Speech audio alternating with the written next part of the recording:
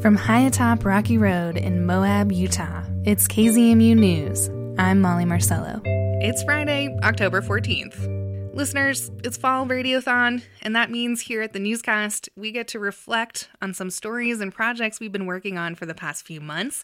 We talked about that live this afternoon from downtown Moab with KZMU's Executive Director, Sarah Mead. I'm here live with KZMU News's Molly Marcello and Justin Higginbottom. Welcome. Hello. Hi. Okay, so these quick tech corner. These microphones are different from the ones at the station. Okay. You kind of have to eat the mic. Is this better? Can you hear me out there? Yes. Oh my gosh, you sound so good. Great job, Sarah Mead, on mixing our outside studio, by the way. I don't know if listeners know what's involved here, but we have a lot of wires and mics and a mixing board, and she's doing such a great job.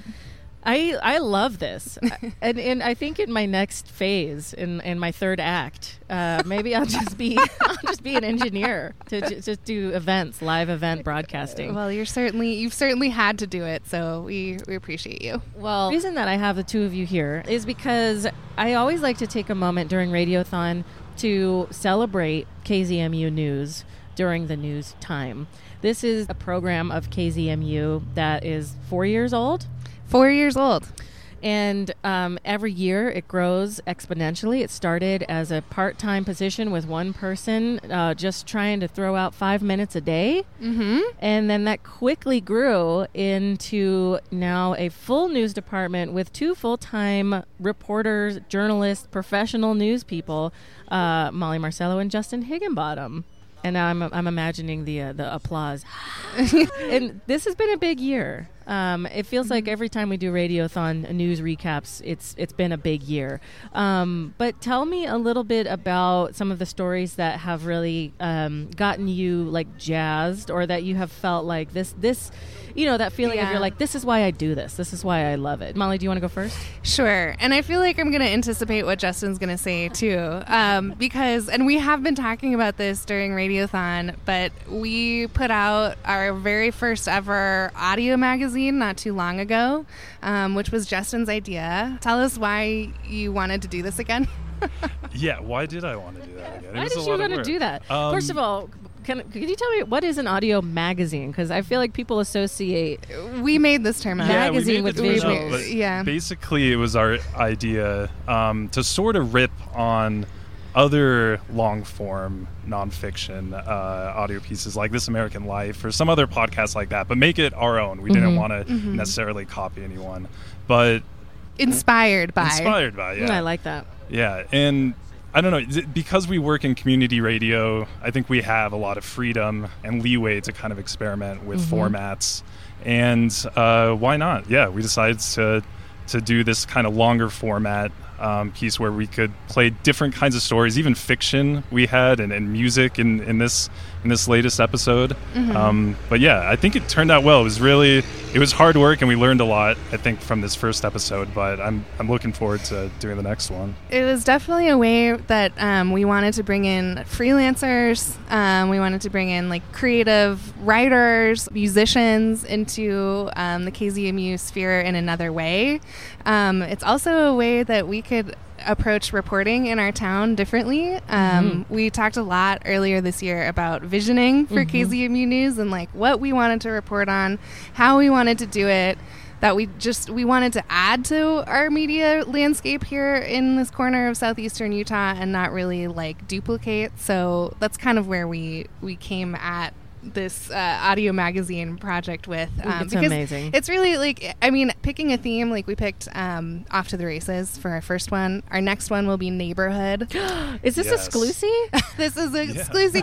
If anybody is excited about contributing to an audio magazine on the theme Neighborhood, please get in touch with us. What makes so a neighborhood? What happens when the neighborhood disappears? Really, you can go very loose on this topic. But it's like having a theme is a way for us to sort of approach our community and the stories that we can tell in our community differently than just like sort of the day-to-day, which is also really important too. It's true. And I think that's something that makes KZMU News so special is I don't hear anyone else doing the news just like how we do the news. You know, KZMU Started as a little trailer high atop Rocky Road with a bunch of DJs who were obsessed with music and just wanted to do something cool and fun for the community.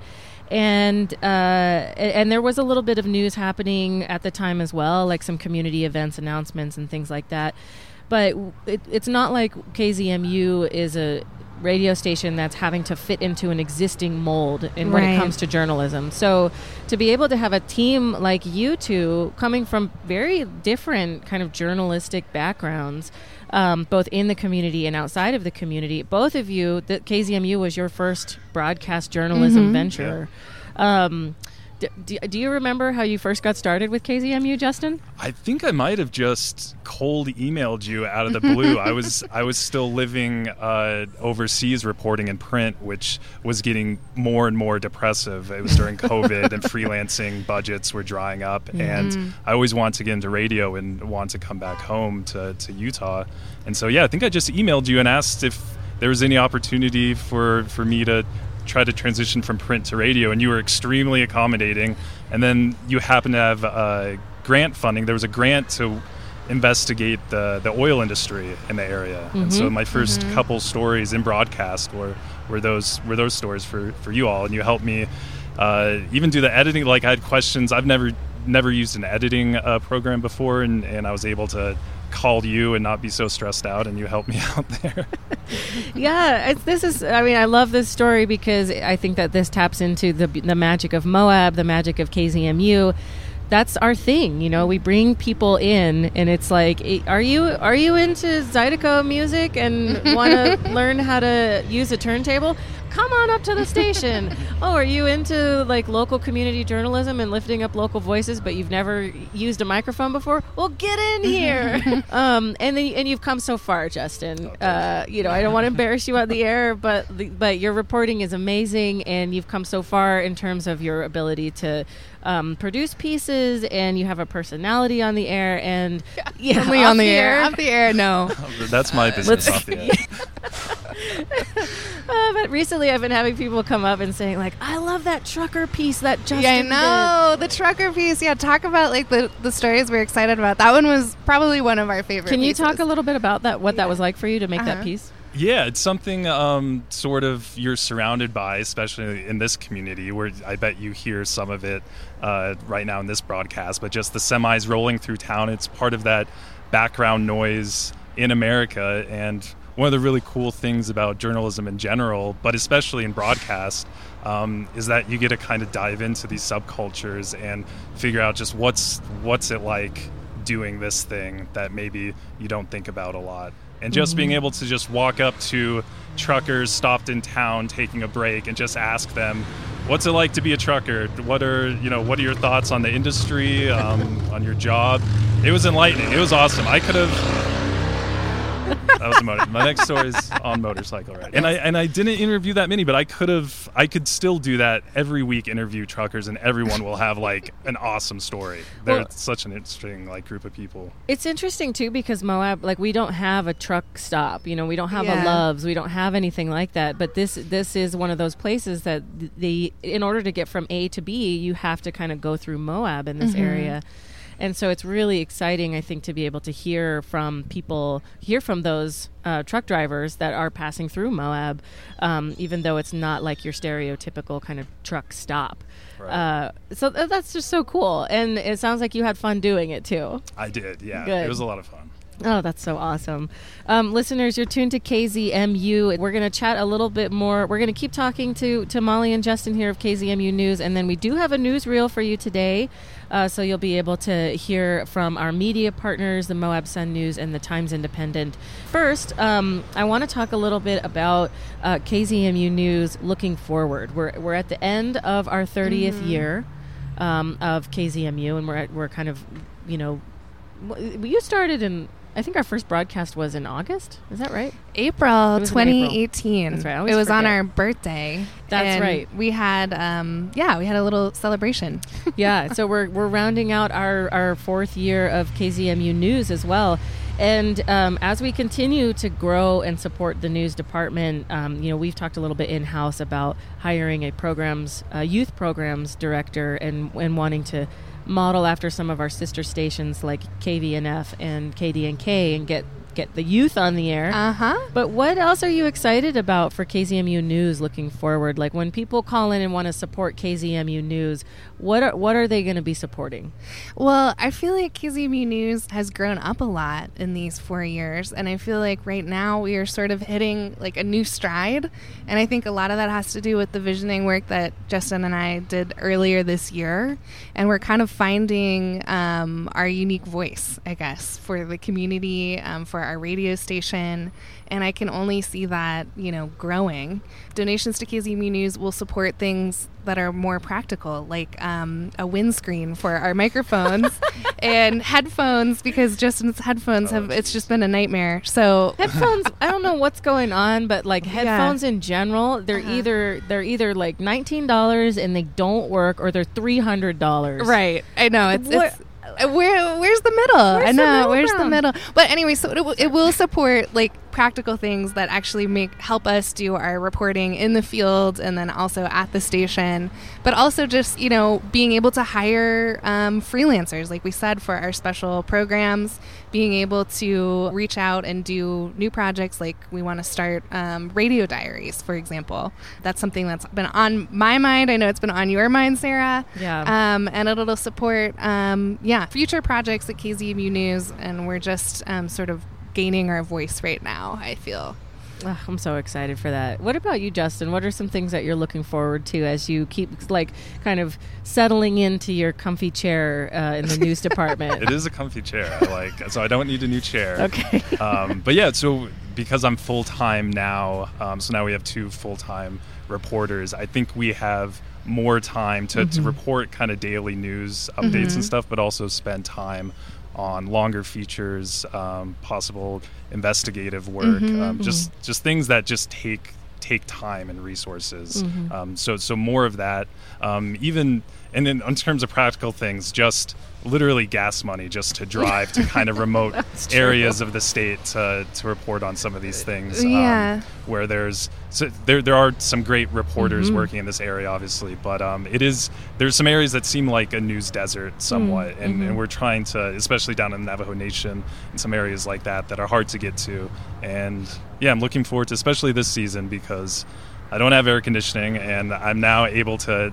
It's the season to go south for me to report more. So more reporting down in the Four Corners area. Yeah, we've been joking that Justin is our seasonal reporter in certain corners of the state. But yeah, you are about to continue your reporting on the Utah side of the Navajo Nation, and gas money is definitely part of that, part of our budget. Yeah, that's where your donation. That's part of where your donations are going to.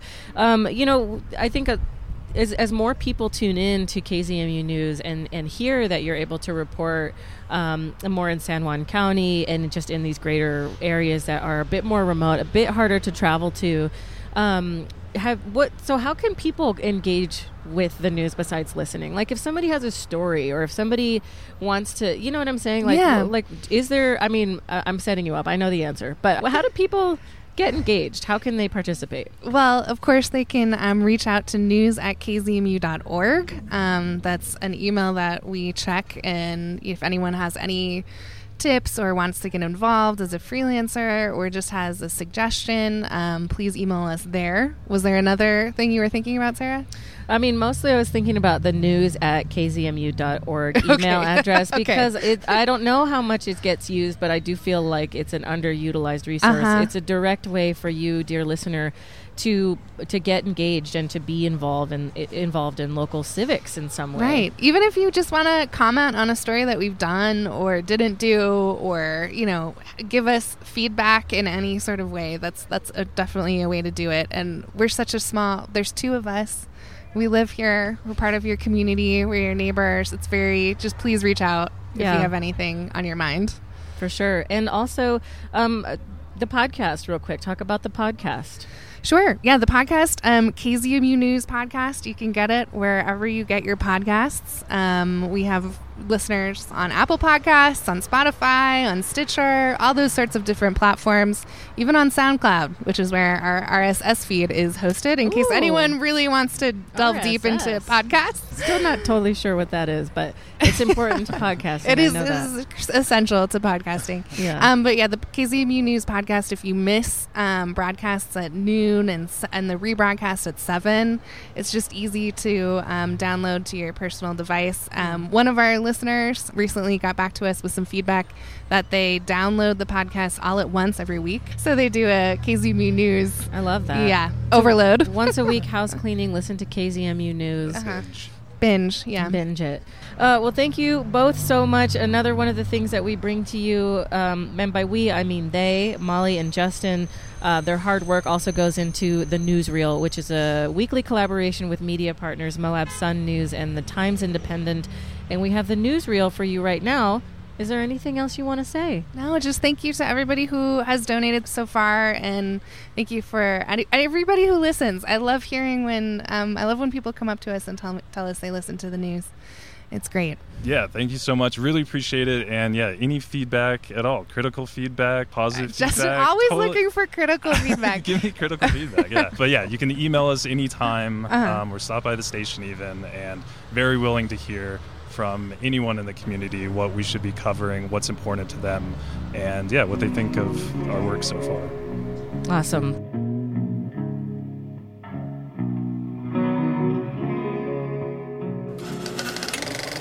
And now the weekly newsreel, where we check in with reporters on their latest stories of the Moab area. The Moab 240 Endurance Run is an ultra-marathon bringing runners through places like Lockhart Basin, Dry Creek, and the LaSalle Mountains over 4 consecutive days. Sophia Fisher with the Times Independent spoke to one ultra-marathon team for their latest edition. Yeah, I don't know what listeners were doing this past weekend, but my guess is that it is not what Sean Eversole was doing this past weekend. He participated in a 240-mile ultra run in the Moab Desert. It's a yearly event that's been going on for about 6 years, and I actually got to sit down with Sean and his wife and crew Leah and chat with them about the experience of running in and participating in this race.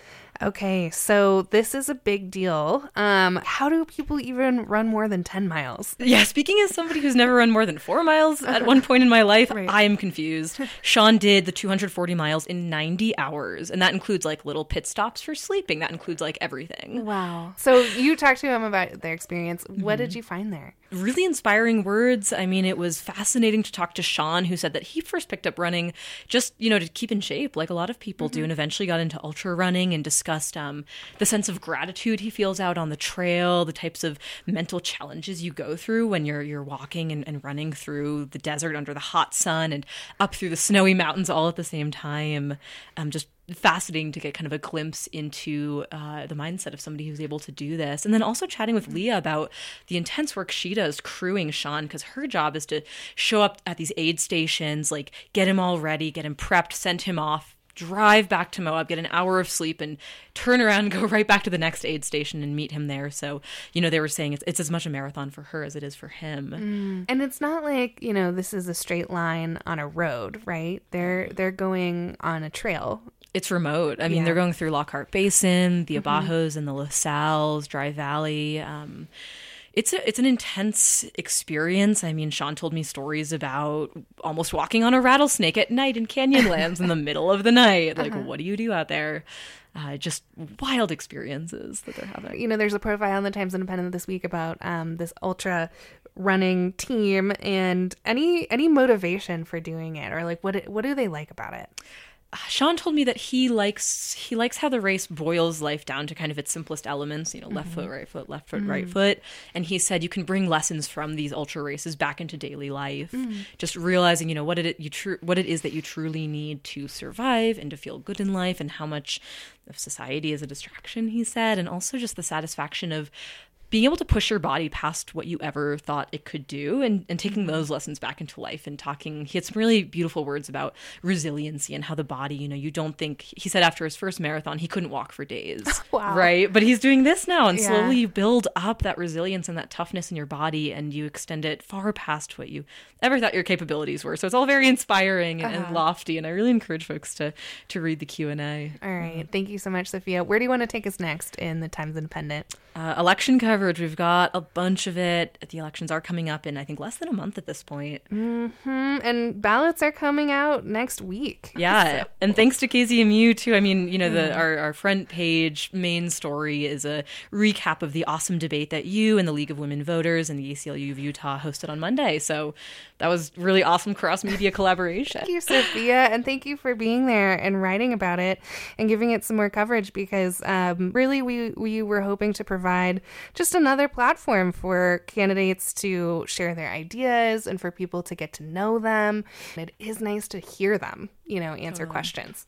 Absolutely. So yeah, we've got a story on that debate. We have a story inside the edition on last week's Chamber of Commerce debate. Great. And I also profiled the two candidates running for fire commissioner, which is kind of quickly, quote, heating up into this election season's hottest race. Heating up. I can't avoid the puns with this one. So this is heating up, and tell us why, Sophia. Certainly. So right now, the race for commissioner for the Moab Valley Fire Protection District, there are two candidates for this race. One is Charlie Harrison, who's the incumbent. He's been in the position for 2 years. The other one is Sam Van Wetter, who has not been a fire commissioner. And there's been a lot of chit-chat online about relevant experience. I mean, Harrison has had 15 years of experience as a volunteer firefighter versus bringing a new vision, a new approach, which is how Van Wetter is certainly orienting himself. So I just chatted with both of them about, asking kind of their best pitch for voters. Why should voters choose them? So I certainly encourage y'all to check it out.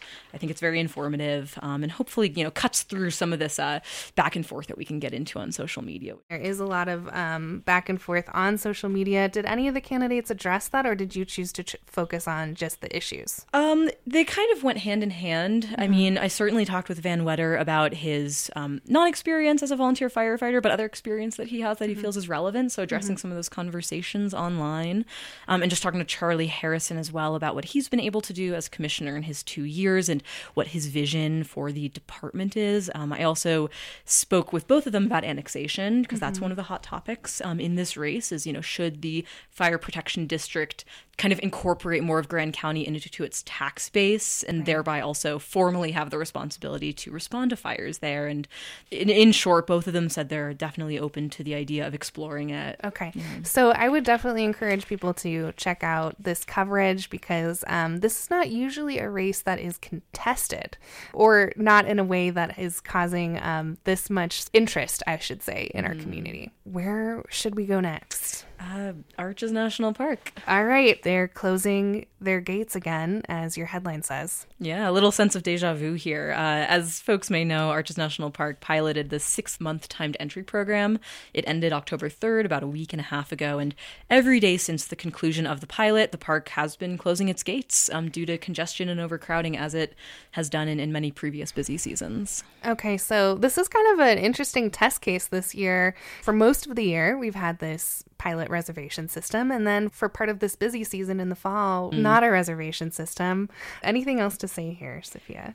Just that, the kind of daily closures and reopenings are pretty in line with what the Park Service expected, according to spokesperson Kate Thomas. She did say that on average under the pilot, I mean, most of the data from the pilot program is still forthcoming, but she did say that on average during the pilot program, the park turned away about 230 vehicles a day. And so far, or actually in March and so far since ending the pilot, they've closed something more like 600, they've turned away more like 600 vehicles a day. So certainly a big difference there. I mean, it's, of course, that piece of data is not the whole picture of the impacts of timed entry versus not timed entry, but that's definitely a little interesting little factoid. Okay, more coverage in the TI. And briefly, there is another article in the Times Independent about the Moab Police Department, another new person on board. Yes, I think this is an exciting story. I mean, we've had a bunch of stories on new hires in the police department since Chief Jared Garcia came online in the spring. we just hired a new administrative sergeant, Scott Finlayson. He has about 25 years of experience on the Wasatch Front, and he also worked for 17 years alongside the newly hired assistant police chief Lex Bell. So really exciting to see relationships that kind of already exist in the force, and just awesome to see the police department restaff itself, because as folks know, it was pretty severely understaffed last year. Yeah, it seems like the new police chief is bringing on people that he certainly knows and has worked with before, and looks like Scott Finlayson is certainly a part of that crew. And restaffing a department, that is something that many police chiefs have talked about for many years, and it sounds like at least with their admin staff, it's happening. Yeah, I just knock on wood that these guys have housing. Sophia Fisher, staff writer at the Times Independent. Subscription info and more stories can be found at moabtimes.com. Our new-ish Friday segment called What Happened at the Meeting is put together by Moab Sun News editor and publisher Maggie McGuire. She joined us for the newsreel this week, so I asked her to give us a couple highlights on what happened at this week's City Council meeting. So at this week's City Council meeting, we got a little preview of what the city visioning plan will ultimately be. They had a draft version, and this is a multi-month, kind of the better part of a year project called Moab Tomorrow Together that worked doing focus groups and kind of town hall meetings with community members to figure out where Moab residents imagine the town going in the future. So this document is really interesting for folks who want to get involved and have really strong opinions about the future of Moab. And again, sort of those overall policy and kind of procedure decisions going forward. So I would recommend that people, open it up, page through it, take a look. There's a lot of information in it. And if your elected officials are reading it, then so should you. So that has been a long-term project that the city council and community members have been working on. Anything else interesting in that meeting this week?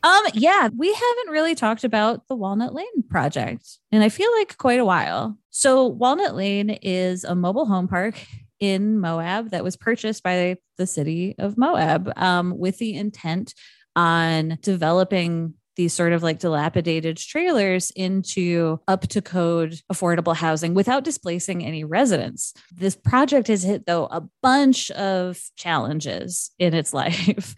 So in September 2021, however, like the construction company that the city had hoped to work with to develop these units, basically said that they couldn't get it to pencil out for a lot of reasons. A lot has to do with construction and materials costs going way, way up because of the pandemic. And so eventually these folks, were just like, we can't do this for what we agreed to do for the amount of money, basically. So that left the city in a really hard position. And currently they're going through drafting basically a request for proposals for a public-private partnership with a development company. So this would, kind of offset some of the administrative and other responsibilities that right now the city of Moab, has on its shoulders. So that's super interesting. That's something that they are trying to get the request for proposals posted, in like the next month or so. And what I really thought was interesting in this meeting was, while Ben Billingsley, the city finance director, was talking about this, looking for these development companies, and all of this kind of formal process, that the city itself had actually took a step back and went to the current residents of Walnut Lane and just like talked to them, and said like, hey, well, what do you guys think of all of this? And that's something that, in news coverage and in meetings, has, I think, been left out of the conversation, is the perspective of the people who literally are currently living there. Yeah, a lot of this stuff has been talked about at a high level. This affects real people, real members of our community. Yeah, totally. And there are challenges to both ways of discussing it, but I do appreciate that the city basically went to all of the current residents of Walnut Lane. And, one of the challenges of this project is that they didn't want to displace anyone. I mean, this project is to create affordable housing, and you're not really achieving that if you're throwing a bunch of people out of housing. But that makes, of course, figuring out like, well, how do you do construction on the site without, displacing all of these folks. So they did a survey of the current residents and found a bunch of really interesting things. And one of the things that Ben Billingsley reported that staff was a little surprised at is that the majority of people really wanted to stick with their home. Even though at this point, it seems like the road to moving into, like I say, an up to code, new build affordable housing unit is going to be really long. Honestly, it might be, they were kind of talking about like, it might be quicker to literally find a new place to live, even with the housing challenges in Moab. Just because of all of the delays on this particular project. And I thought it was really fascinating that the majority of current tenants said, that they still, even with that, wanted to stay in their homes. Many of these folks are families with school-aged children. Walnut Lane is, located within town. So it's also close to a lot of these tenants work and to schools. And, most of all, even though the current housing is really challenging. It's in poor condition for sure.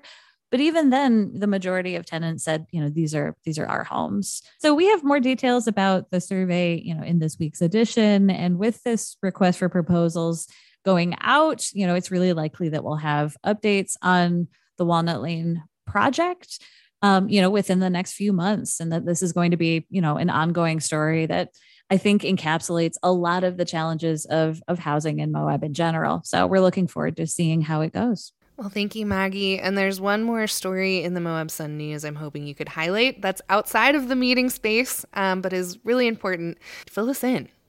Sure.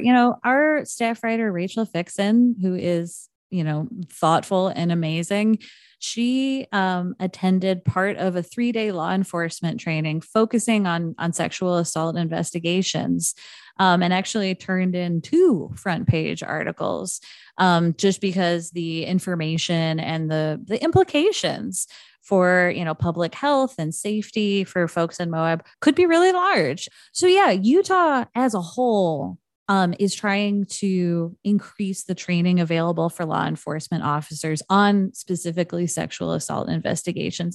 Most people have heard about the challenges that law enforcement all over the country have faced and the failures, frankly, not only forensically, but also interpersonally, or having, sensitivity to the victims of sexual assault and violence. So there was actually a piece of legislation in Utah back in 2017 that mandated increased training from the Utah Prosecution Council to be made available across the state. So this is part of that effort. These folks are trying to get actually all over the state directly, rather than kind of insisting that law enforcement officers from fairly rural parts of the state, travel to Salt Lake to be able to get this.